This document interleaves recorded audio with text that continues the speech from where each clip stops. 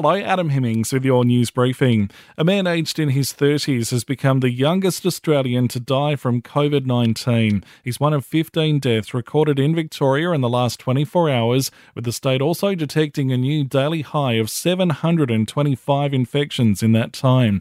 Victoria Premier Daniel Andrews says more than 500 people are being treated in hospital. 42 of those people are receiving intensive care. Total active cases 7,227. And total active cases with a connection to aged care, some 1,435. Retail and other sectors are being scaled back in Melbourne from tonight to stop the spread and get those numbers down. In WA, there are now 7 active cases of coronavirus. A man who recently returned from overseas has been diagnosed with the illness and he's in hotel quarantine.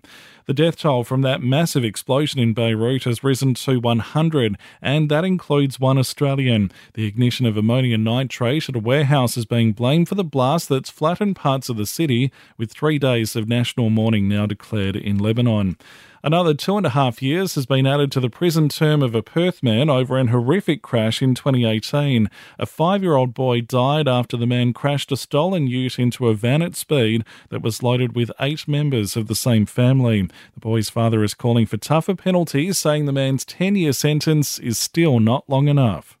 In sport, Richmond's Tom Lynch can accept a $500 fine for misconduct. The AFL match review officer has offered the penalty after Lynch forced the head of Brisbane's Alex Witherden into the ground last night. And the Essendon coach admits he doesn't know if or when Joe Daniher will play this year after suffering a calf strain.